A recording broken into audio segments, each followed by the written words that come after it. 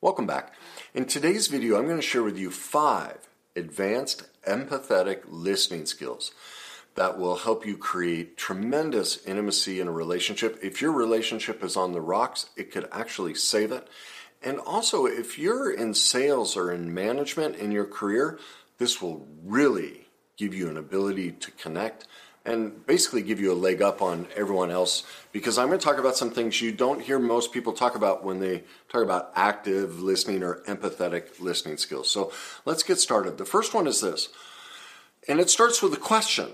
Like when you begin a conversation with somebody When you need mealtime inspiration, it's worth shopping Kroger, where you'll find over 30,000 mouth-watering choices that excite your inner foodie. And no matter what tasty choice you make, you'll enjoy our everyday low prices, plus extra ways to save, like digital coupons worth over $600 each week. You can also save up to $1 off per gallon at the pump with fuel points. More savings and more inspiring flavors make shopping Kroger worth it every time. Kroger, fresh for everyone. Fuel restrictions apply. Isn't just an offhand, hey, how's your day? But it needs to be engaged. I always start with this. What do you need from me? Do you just need to be heard, or are you looking for some feedback? So in other words, I set the ground rules right from the beginning, because let's face it, in most situations, especially interpersonal friendships, relationships, most often a person just wants to be heard. They don't want advice. They don't want to know what your thoughts and feelings are. They don't want to be corrected. They just want a listening ear. Now, if they do want advice, I have done a previous video on the 3 rules to giving advice. I'd encourage you to go watch that one. But the first step is to find out, what are we doing here? Are we just supporting you, or are we trying to arrive at an answer? Okay, so that's step number 1. What do you need from me?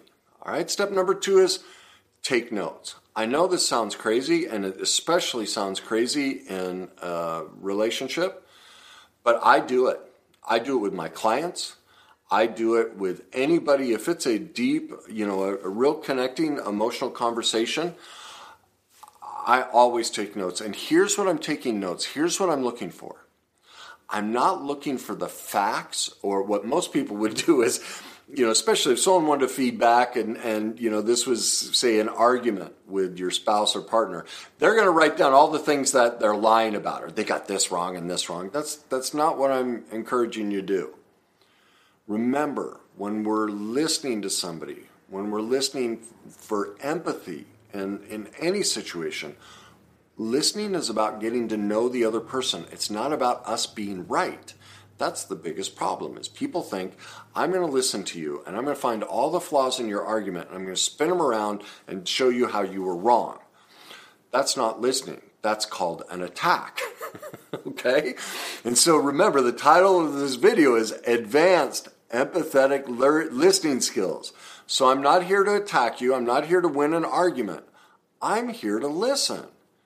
Which means I'm here to understand how you see the world, as crazy as that may be, with your views, which I may find completely outlandish.